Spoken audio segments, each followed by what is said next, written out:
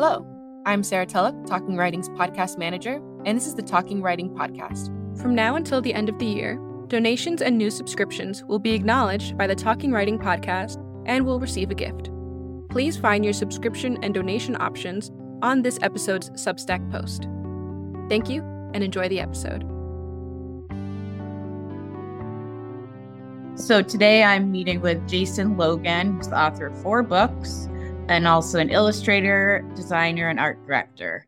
And then in 2018, your book titled Make Ink, A Forager's Guide to Natural Ink Making was published. And I thought that folks listening to this podcast would be interested in hearing more about your process, your ink making process, and your creative process. But I also saw that you were the subject of a documentary, which is really interesting. I'd like to, hear more about that. But yeah, if you have anything else that you'd like to add, I know I saw that you're coming out with another book and it'll be for children on ink making. So do you want to just talk a little about that first? Yeah, I think that more and more when people ask me what I do, I just say that I'm an ink maker. I feel like the sort of illustrator, art director, designer was sort of the basis of where I am now, but I like to just say I'm an ink maker. Okay, well that makes sense. That's how I think of you. So not that I know, but I like I don't mind the fuller bio, but yeah. So I think that my focus in ink making has been, I forage, I make little bottles of ink, and I do workshops, and the sort of that, or I guess I could say outreach, so that includes making books and teaching people how to make their own ink and kind of turning ink making and color research into a bit of a community. So that I feel like more and more that's, a huge part of what I'm trying to do in the world. So I think the children's book, which is with MIT, is kind of a combining color, magic, and science. And then the documentary, which is now downloadable all over the world, is, again, my involvement in that documentary is kind of all about the community of natural color people sort of all over the world. So I don't know which one of those we want to start with, but I think there's sort of, on the one hand, there's the, I make ink, and on the other hand is I get other people interested in making ink, and sort of there's a community that are all learning from each other. Yeah, that's one aspect I'm personally interested in. So I discovered your book only recently. So I was at the Philadelphia Museum of Art with my partner, and I saw your book and I was like, oh my God, I need this. And so he got it for me as a surprise. But I had been making ink for a while before that, but not really in an official capacity. So your book was really, because I just have a hard time reading instructions sometimes. So, right. But reading your book was just great. It was very easy to follow. And then I just got really into making ink. And then I started looking up other people who do it. And then I wanted to talk to you about it because your book was really inspiring to me, and I'm sure other people. And then I saw that there's a whole community, like you said, and there's lots of resources out there. But as far as getting people, I think that's great to get people into that themselves. So when you do workshops, is it primarily about ink making, or is it more about foraging, or both? Or what you can do with the ink, or what kind of things do you do in the workshop? Well, my focus really has been on place-based color. So okay, yeah. I'm interested in making ink from things that I find at my feet. So yeah, for me, I can't really separate the foraging from the ink making. To me, that's the delicious part of it. Is I agree. It's foraged and that it can be found right at your feet. And I just got finished I do a lot of online workshops as well, but I just did a in-person one. I haven't done that for a while, and it felt so good to be, it was kind of a time of year where everything's gray, and the workshop was right downtown, and it just looked like kind of cement and dead trees. And, Yeah.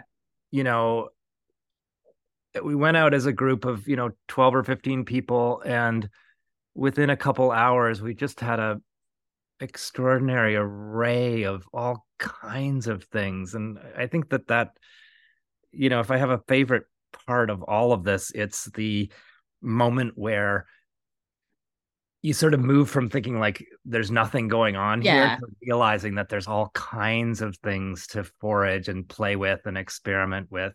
And then a lot of it really connects to old traditions, Mhm. I think Yeah. that, like, when I wrote my book, like that was 5 years ago now, I felt like I was pioneering something, Yeah. and Totally. and the deeper I get into it, I'm like, I'm not pioneering anything. I like these are traditions that go back as far as, like, you know, cave paintings, basically, Right. Yeah. the idea of people playing with color that they find at their feet it's one of the oldest things we've done as beings. Like, it probably precedes us being Homo sapiens, Yeah. um so there's a kind of an amazing, I guess, like, optimism about the world that's That's what I was embedded in thinking all when you this. were saying that, because you're looking at this gray landscape, especially this time of year when it gets dark at like 4. And then, but you go outside and it's like, if you take a few minutes even to just look around you, you'll find something that's like Mhm. not only useful, but it is inspiring because it means that what you can see on the surface isn't exactly true. Yeah, and I think that, well, you as an artist, your listeners as artists, like, there's this sort of tradition, and it's not just in art. Like, it's this idea that somehow there's this thing called nature where you have to go way out somewhere far away, Hmm. um, and that's where, like, your sense of connection to the earth lives or something, and Like it that has to be some grand like adventure every yeah, time and or this sort of something. sense of land, like this sort of landscape painting or landscape art somehow involves this sort of pure form away from all the humans and all the roads and all that stuff. And I think that, you know, I love to be out in the middle of nowhere camping when I can, Right. but Yeah. I think for a lot of people, it's actually really hard to get way out there in pristine nature. And I think there's all kinds of extraordinary things going on, like, in cities. I think there's a real natural. I think there's adventure in cities. Actually, I don't think that you have to give up Yeah. on adventure. Like, I think that there's, with the right eyes, you can sort of find. Exactly. It's about perspective. And yeah, like you were saying, not everyone has the opportunities to always just get out into this big journey into nature. But if you just go to a park in a city and walk around for, half hour, you're going to find interesting things. And to me, it ties into like the idea of like, there's infinite universes everywhere. It's like you might look at a park and on the surface it looks like, well, it's all gray now, nothing's happening. But then when you get down to it, there's just so many different worlds that we uncover by just like foraging and looking for, not always, like for this purpose, ink making. But I know that other artists use things from nature as well. So No, yeah, so there's. I feel like I really relate to that myself. Mhm. So I had a question for you about that. So let me just follow up. So I had a question for you so my first ink I ever made was with pokeberries, which Mm. are just, they're so easy to, Yeah, like, what a beautiful um, color. oh my God, it's just stunning. It's one of my favorites. Yeah. Mm. Just can't like I went crazy after I got your book. I went crazy like looking for pokeberries this last summer. It was getting kind of ridiculous. But so I made a lot of batches. But I mean, so as far as so I saw that black walnut ink was the first ink you made. Did you just like how did you get the idea to start doing this? Was it something you read or was it something you just kind of encountered over time or was an interest of yours? Well, with the black walnut, I was living in New York and I was working as an illustrator, and I went to, like, this art supply shop called Pearl Paint that no Oh, longer yeah. exists. But were you ever go Yes. there? Yeah. So it's like, I don't know, 5 or 6 floors of art supplies in Chinatown on Canal Street, and just like a real old fashioned art supply store. And Mm. it was just sort of fun to get lost in it. And in that art supply store, I found this little bottle of black walnut ink. And, Oh, okay. I bought it, I took it home, I started painting with it. I loved the way it kind of layered. And also, Yeah. I was like, this is crazy. Like, it's like an ink that's like from a tree. Like, I'd never Right. heard of that before. And Yeah. I was like, Yeah. what a delight, and it was fun for Totally. lettering and fun for sort of washy paintings. And I used the whole bottle up. I went back to Pearl Paint like a month later, and it was gone. Like, like it was just one of these art supply stores, one of these supplies that sort of comes and goes mysteriously. And Right. but it stuck in my head. And then when I was back in Toronto and starting a little family, and I was getting really interested in like non-toxic arts, I got kind of worried that all the art supplies on the back of them have like a cancer warning, like Yeah, that is disturbing. it unnerved me, as a as a new father, it unnerved me. And Yep. anyway, so I'm like on my way to work at my like kind of corporate, sort of creative but corporate job, moving little boxes around on the computer, and there's a tree with a little label, like how trees sometimes have a little sign that tells you what kind of tree they are. And on the tree it said black walnut, and I was like, oh, like, maybe I can make ink out of this thing. Yeah. So I found a recipe online, and I waited until the black walnuts fell from the tree, and I boiled them up. And kind of like the pokeberry ink, like it's just instantly kind of a beautiful ink. Like there's barely anything to do with it, and unlike the pokeberry ink, it doesn't fade. It actually just gets richer with time, and it's very long lasting ink, and it's got a really nice glossiness to it. And okay, I'll have to try it. I haven't actually anyway, that one myself.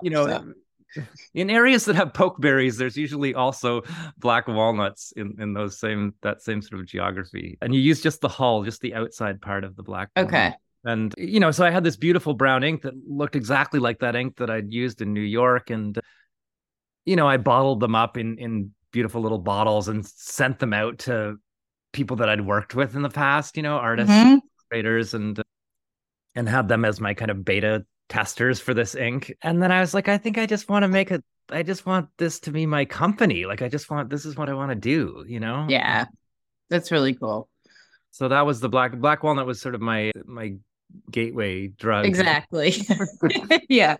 I actually, about your company, I had a question. So I was looking on the site, and so it looks like a lot of the things are sold out. Will you guys be adding any more for sale at any point soon? Yeah. I mean, there's just an article in the New York Times about what I've been up to. And I don't know, like in the few days after that article, like I'm basically sold out of everything right now. Like I have to. Okay. I have to make a bunch more batches of. I'm just like kind of out of things basically right now. That makes sense. Okay, I wasn't sure, but I figured. So it is. I mean, it is a bit. Yeah, like in my emails, I always say we, but it really is just me. And occasionally, when I get a big order, there's like an assistant or two. But yeah, I'm not really a giant corporation, so it is a bit like, yeah, the selling bottles of ink is a bit seasonal. Yeah, that makes sense. Yeah. And plus, if you have other things going on and you're making the ink, then it's like you can't always devote time to that. It is time consuming too. Yeah, I mean, I think that, you'll know this too. I mean, I'm sure your audience will know this too. It's just that as an artist, as a creative maker in the modern day, you're like, okay, I'm the marketer and the advertiser and the artist and the research and development team and the a lot. Yeah. And it's sort of like at some point you're trying to balance out, like, I want this thing to be, feel true to my soul, and I also want it to keep going, so that there's a kind of like business model there too. So I just feel like it's a constant sort of juggling act between how do I really keep this thing rolling as a business, and also how do I keep it just true to my own spirit, so Right. Like you don't want to just become this like company where you're grinding out this ink and you're like doing because you have to and that sort of thing.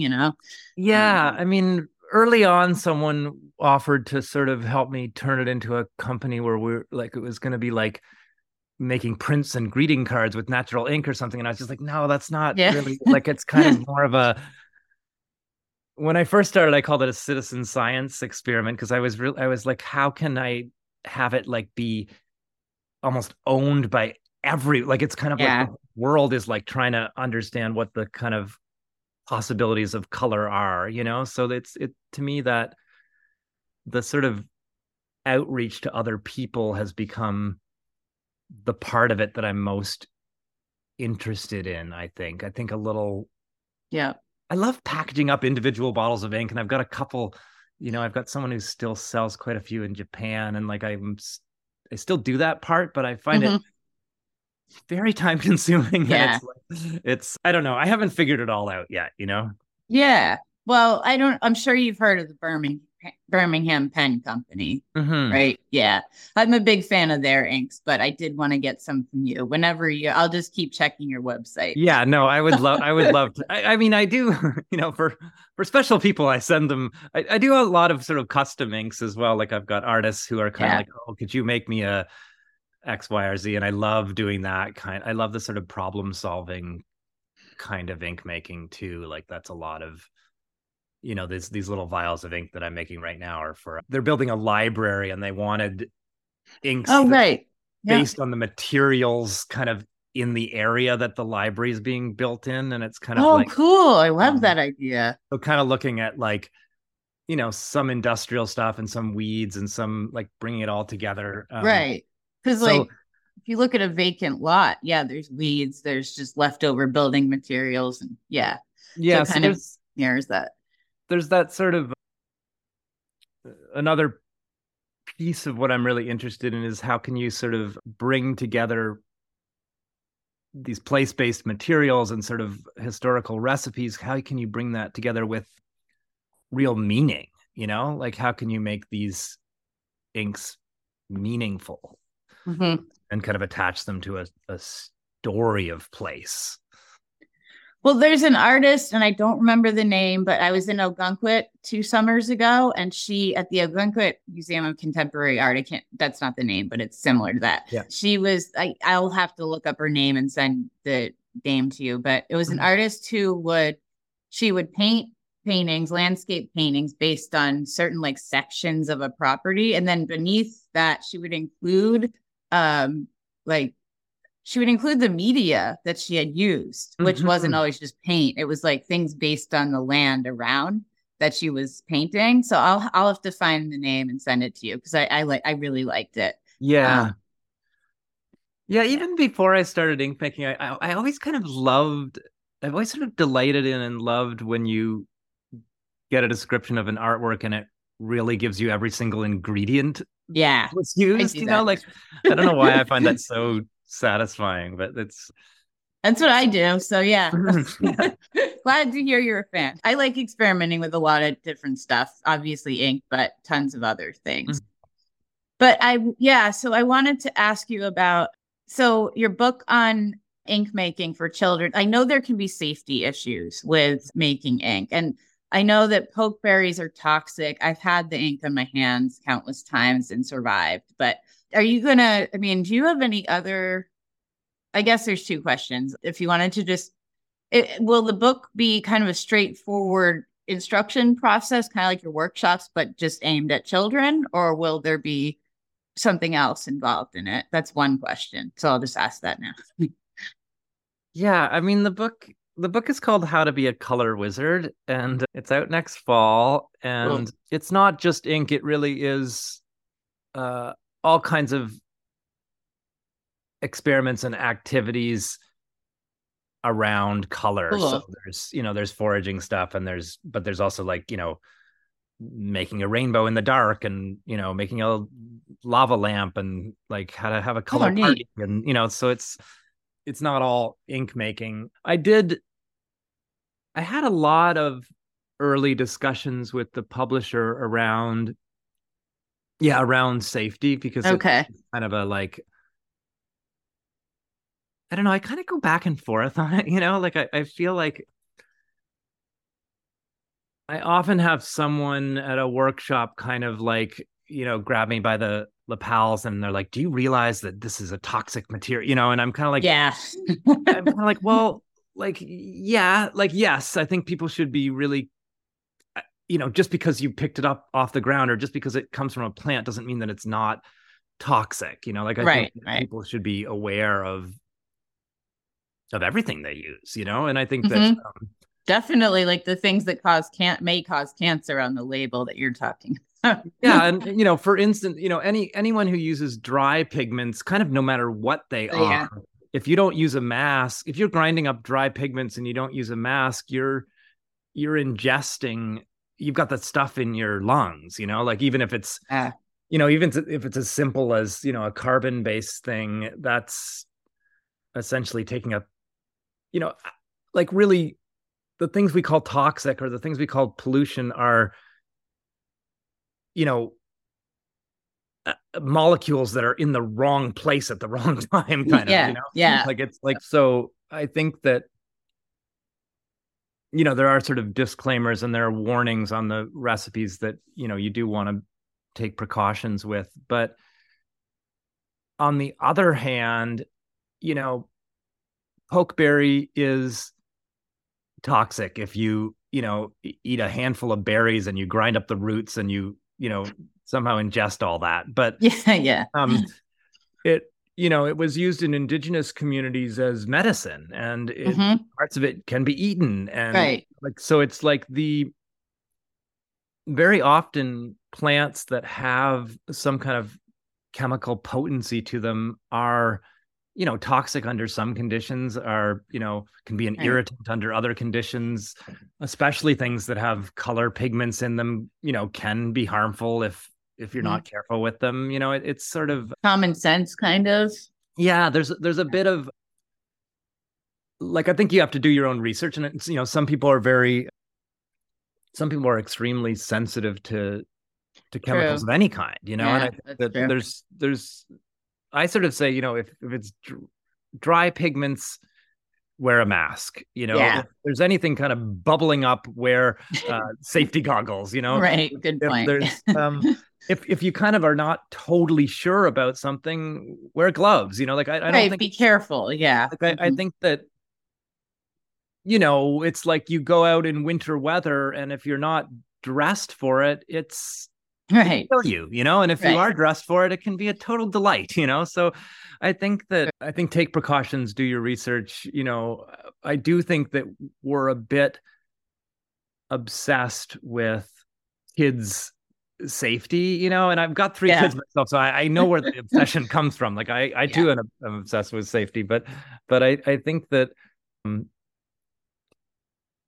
I don't know. I think individually people have to sort of balance that notion of safety out in their own way, Yeah, and according to their own child, like they know their child, so they know if they might be getting into something. Versus some kids are very careful. And I know you mean. I don't have children myself, but I've kind of noticed that there's like a pendulum that's swung to like the other side, because it used to be like, oh, kids just driving around without seatbelts, and now it's like we got to watch everything. So yeah, I mean, it's we're probably better now than we were in the 70s. Like it was a bit some of the like, I think we're careful about things we probably should be careful about.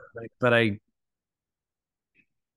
there are times where I just feel like, there are toxic things in your garden, there are toxic things in your kitchen, there's toxins. Like there are actually toxins everywhere, exactly. I don't know that it's possible to sort of have a recipe book for anything that doesn't have some dangers involved. Like I think that that's part of life. That's just part of life. And it I don't know. I go on about it because it's, I've never written a children's book before. So I have been sort of going over everything with a fine-tooth comb, thinking like, okay, what happens if they're boiling up this thing, and they don't have a parent with them, or, like, so it's right. Okay. Yeah. Well, it is a big consideration for many reasons, but yeah.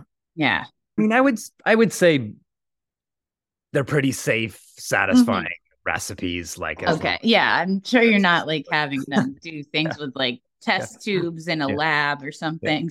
I mean, there was I don't know.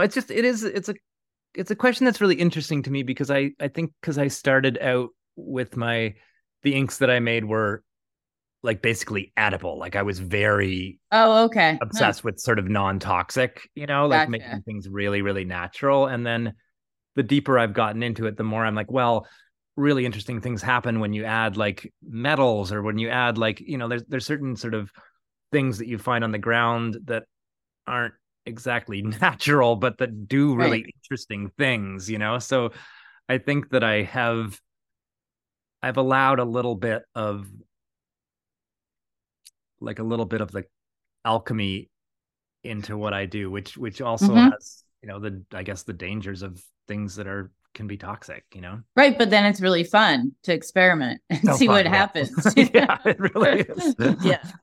Well, that brings me to another question. So the weirdest thing that you've ever, whatever that means. This is my partner's suggestion. Weirdest thing that you have, most unusual thing you've ever used to make ink.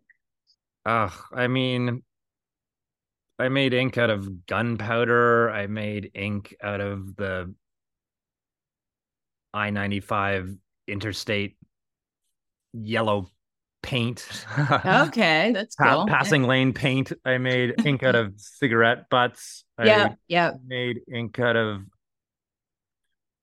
the ideas in the Franklin expedition, which was like a famous couple ships that went down in the Arctic.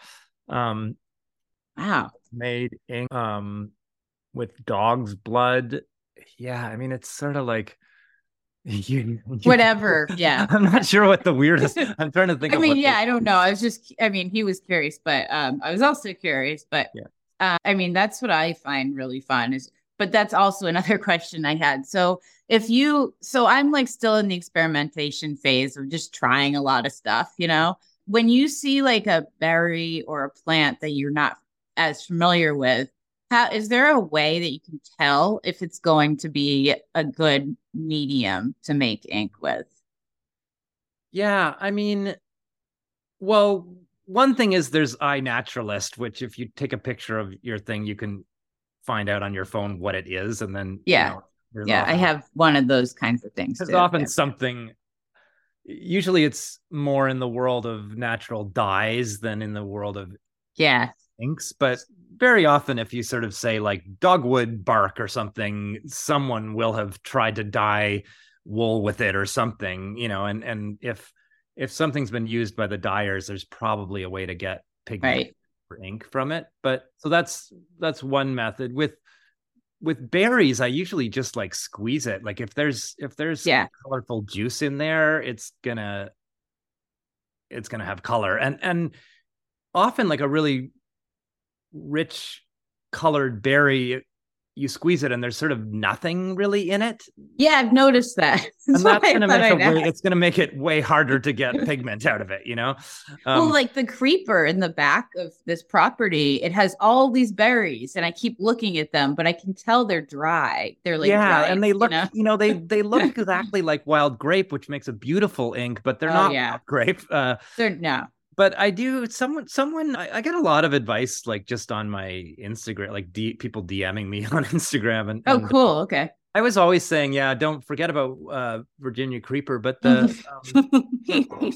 someone, and I wish I could quote who it was, said, "Oh my God, they're amazing. If you boil them up with a little bit of copper, they really turn bright, beautiful green." Wow. Well, I haven't tried that yet, but I'm curious because now I want it everywhere, and they're like an invasive weed. So I mean, you could make so much ink out of that because it's everywhere. I mean, I think I always have 500 answers for every question, but another answer to that question is I start by just saying yes.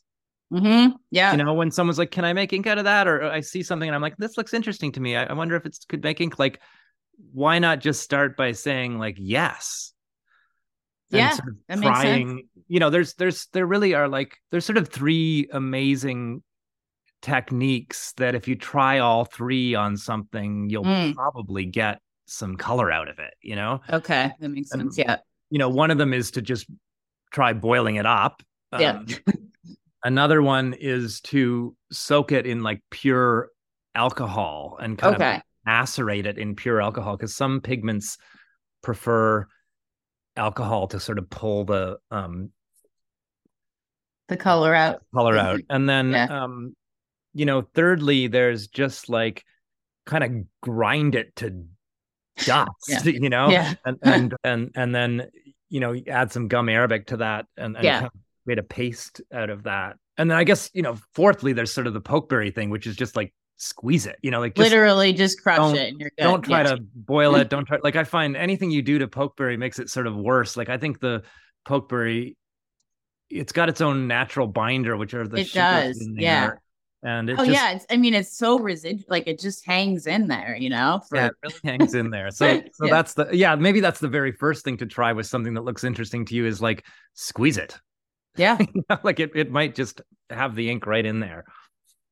Yeah, and I so there are a couple things I tried. So there's Slender Scratch Daisy, which I tried, and I was able to actually make like a pale yellow ink out of that. And then there were a couple other, Winged Spindle. Have you ever used that? I don't know that one. Okay, well, I'll send it to you after. I'll send you a picture of it. But it's this, and I live in New Hampshire, but I'm moving to Pennsylvania, so I'm in the Northeast. But they're everywhere in the fall, and I started noticing them because they have these bright red berries, almost like orange red. So I started using those, and when I crushed those up with the mortar and pestle, and then kind of like boiled them in a little bit of water, and then added. Then it came out to be orange pigment, which was really exciting. But then there were some other things that weren't as successful, but it was just fun to try, you know? Yeah. I felt like a kid again, but not that I didn't ever do that as a kid, but I know from a young age, I was always obsessed with exploring the outdoors and seeing what was there and picking berries and all that. So I don't know. Yeah, it's just fun. Yeah, there's a kind of a, you know, there's kind of the expertise side, you know, like it's kind of fun to talk about, like, okay, what did you try? How did you do this? You know, but then there's also the pure childlike delight of like, you know, not everyone made ink as a kid, but most people like either played around in the mud or made potions or, you know, like took a campfire stick and like wrote with it, or like, you know, like totally. And that, like, part of the delight in that was just, here's things at my fingertips, I'm just gonna do stuff until something happens, you know, like it's sort of something sort of empowering and democratic about that version of mark making that is just so, it just feels like it goes back generation upon generation of, you know, and it's not, there's the craft expertise side, but I think there's also just the joy of, I don't know what this is going to do. That's more where I lean, at least at this phase of the ink making. I'm just excited to explore and try new things and all that. But, and yeah, I mean, I see a lot, like I have a Pinterest account, so things pop up on that and it's interesting to read, but I really just like it's sort of like an adventure. It makes every day an adventure. You know what I mean? And that kind of goes back to what you're saying before about how if you're in a city and it looks gray, but then when you kind of zoom in, you find so many more things, you know? So. Yeah. I was going to say too, like hot tip on the yellow, you know, when you've got yellow flowers, alcohol really does bring that out.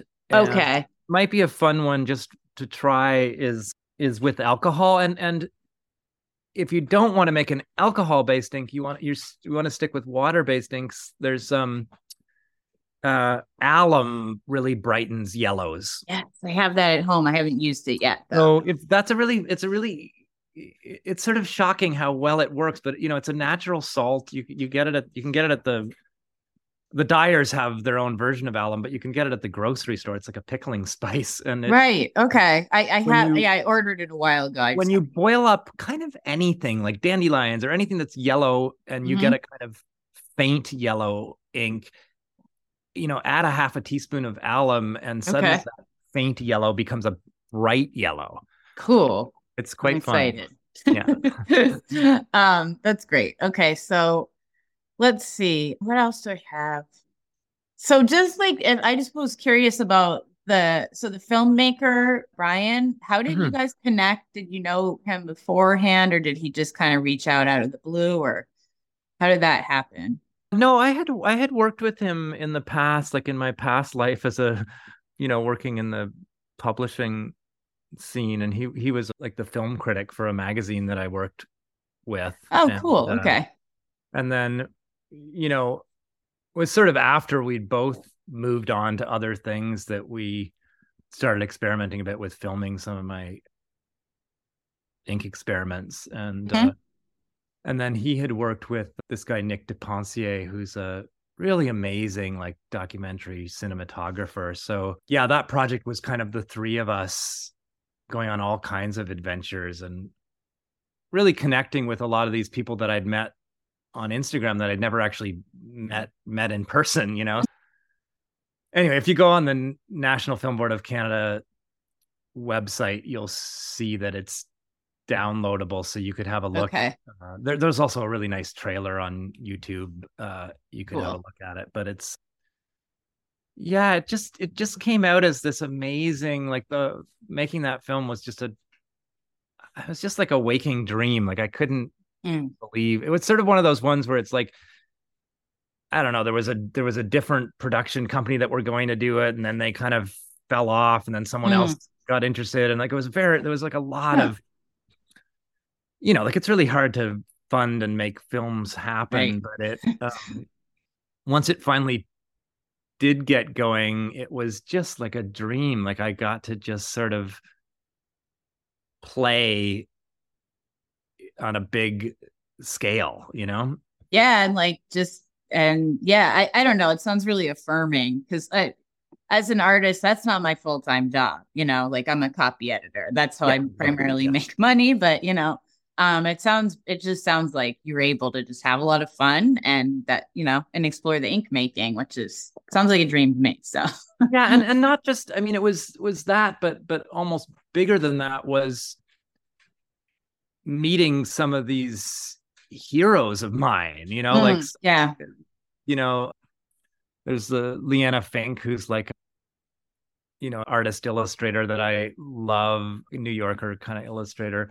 There's Rocks, this incredible like two-spirited tattoo artist. There's and there's amazing indigenous like dyers in Mexico. There's like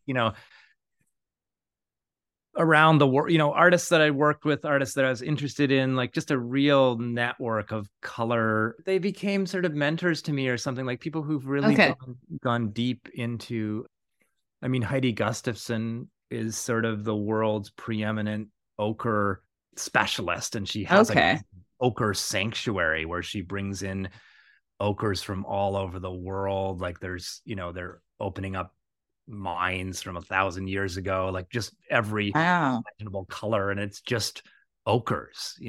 That's amazing. That sounds really cool. So I'd been communicating with her and sending letters and stuff for years, but the film allowed me to go there, like deep in the woods of the Pacific Northwest, and really like meet with her and experiment with like this weird living bacterial ochre. And like it was just wow, that's really cool. Science, magic, spirit, like art supplies, like all of it kind of it does feel like magic to me as well. It's just like, I don't know what it is about it. It's really, it just encourages creativity, which is great. And then so I just had pretty much, well, I had two questions. One, if you're planning to publish a follow-up book for adult audiences, or if you think you'll move on to a different topic if you publish another book. Well, I've been writing a weekly newsletter called The Color on Substack. And I'm on Substack. I'll follow you. yeah. And that's been a really interesting, like almost like self-discovery around color stories and foraging stories. And I don't know if there's something that I want to publish in that, or it's just something that's an ongoing, but I That think makes sense. Yeah. a lot of my writing, that sort of like sharing writing part of my brain a lot of it lives on Substack right now. And I'm not sure. Okay. I don't know. I'm sort of interested in that almost as a form. Like I kind of love just that you can publish whatever you're thinking, rather than waiting for some publisher Right. to decide that it's worth Okay. putting Yeah, out there, exactly. and I'm responding to and in relation to the readers and the subscribers, but you're not sort of, it doesn't have to be packaged in the same way that a book does. Exactly. Yeah. I don't know. I'm not. I mean, I think I'm dedicated to ink for the rest of my life, but Yeah. I don't know what the next. Yeah, how I love a book. I do love a physical book. Yeah, So me too. there probably will be another book, but I don't know Yeah. exactly how it'll play out. Okay, cool. And then there was one more question that I had. All right. So when you were trying out different inks, what would you say there was like what was the thing? Was there an ink or a plant that you thought a material where you thought it was going to make a really great ink and then it fell flat and you had to kind of move on. I'm just curious about that because I Um, know some of them are like you do all this work and then it's like, oh, yeah, one that's really hard is green, like to really yeah, get the green from something that's green, yeah. to get something from chlorophyll is really Hmm. tricky. I think seaweed I've really wanted to work with in some interesting way, and I haven't yet gotten that to sing. Okay. But I don't know. It's interesting. I really noticed in my last workshop that, because there's a lot of people kind of doing their own thing and me coming over and being like, oh, that's cool. Like you could try this or, and I just noticed a lot of people talking about what they've done as like, this one was really successful. And this one kind of was like, Right. as you say, like, wah, wah, wah, like, and, and I was kind of like, I was sort of agreeing with them. Like you kind of see the ones that look, you know, really bright and stand out. And then the ones that sort of look like a tea stain or something. But sometimes that's cool. Like But sometimes I want that. You know I what I guess mean? that's what I was recognizing was that I Yeah. don't know, like, I think part of what's amazing about making your own ink is kind of getting away from that, the sort of binary of like success, failure, Yeah, just sort of, definitely. or like bright and dull, or like, you know, love it or hate it, like, I don't know. I think that Yeah, there's, that's not all black and white because sometimes you yeah. need a kind of just sort of faded pigment in the background. It's not all Mhm. going to be like these bright colors all the time, you And know? it, I think that, there's opening your eyes to all the amazingly bright colors you can find in a city, but there's also opening your eyes to, the grays and the tans and the browns and the more sort of tonal or Yeah. textural variations that you get from making your own color. And I think that I love when I've spent enough time with, materials that I'm just interested in them, not for their color, but just because, I'm interested in the roots of these cedars that grow by the river, and it Hmm. becomes really, it's really satisfying to sort of adjust your mind and eyes to, yeah, maybe it's 1,000 colors of brown, say. Right. Yeah. I mean, because if you look at any painting, it's not all just these really dramatic, like you need a balance everywhere, you know? Mm-hmm. So I appreciate that. There was the second ink I ever made, I can't remember it right now. It was very faded, but it added so much depth to this Yeah. painting that I was working on because it was just like it's kind of like the shadow in the background. It was really nice. So Yeah. I appreciate that too. Yeah, no, I often, when I'm talking to like students about this, I often mention that, that Van Gogh painting the potato eaters. Yes. Yeah. Which is just like, he describes that in a letter to his brother. He sort of says, there's it sort of almost looks like it's in a cave. It's a real like peasant hovel, and they're all kind of like, you almost can't tell how many figures there are because it's so dark and gray in there, and they're kind of eating away at their mushy potato soup, and and there's a candle burning, which becomes kind of the central thing that you notice about that painting. And the candle's like so bright, like a bright light in this dark, murky painting. And Van Gogh says, if you take a bit of the very brightest white in that candle light and put it on a piece of white paper, it would look totally smudgy and gray, Right.